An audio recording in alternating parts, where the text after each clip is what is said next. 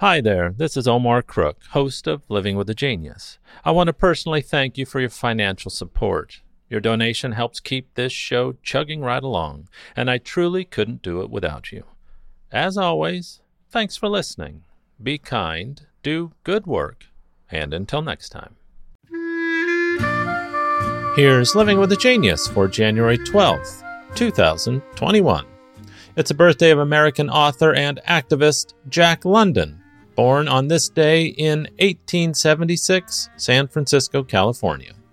London was born out of wedlock to a mother who fancied herself a spiritualist, claiming to channel the spirit of Chief Black Hawk.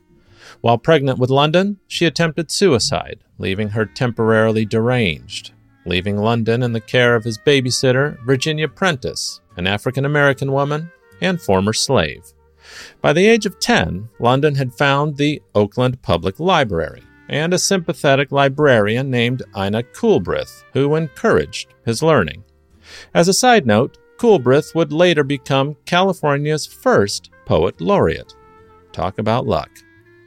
In 1889, London bought a small schooner and began working as an oyster pirate. But after a few months' time, the boat was damaged beyond repair. So, in a stroke of irony, London signed on as a member of the California Fish Patrol. London went on to live the life that he most often wrote about as a hobo, sailor, and chasing fortune in the Klondike Gold Rush. London, with the help of new technologies and affordable printing, was earning $75,000 a year as a writer of short stories by the age of 25.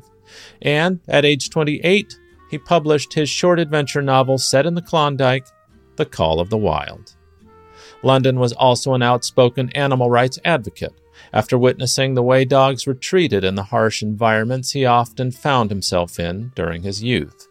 And in 1918, the Massachusetts Society for the Prevention of Cruelty to Animals and the American Humane Education Society teamed up to create the Jack London Club, which sought to inform the public about cruelty to circus animals and encourage them to protest this establishment.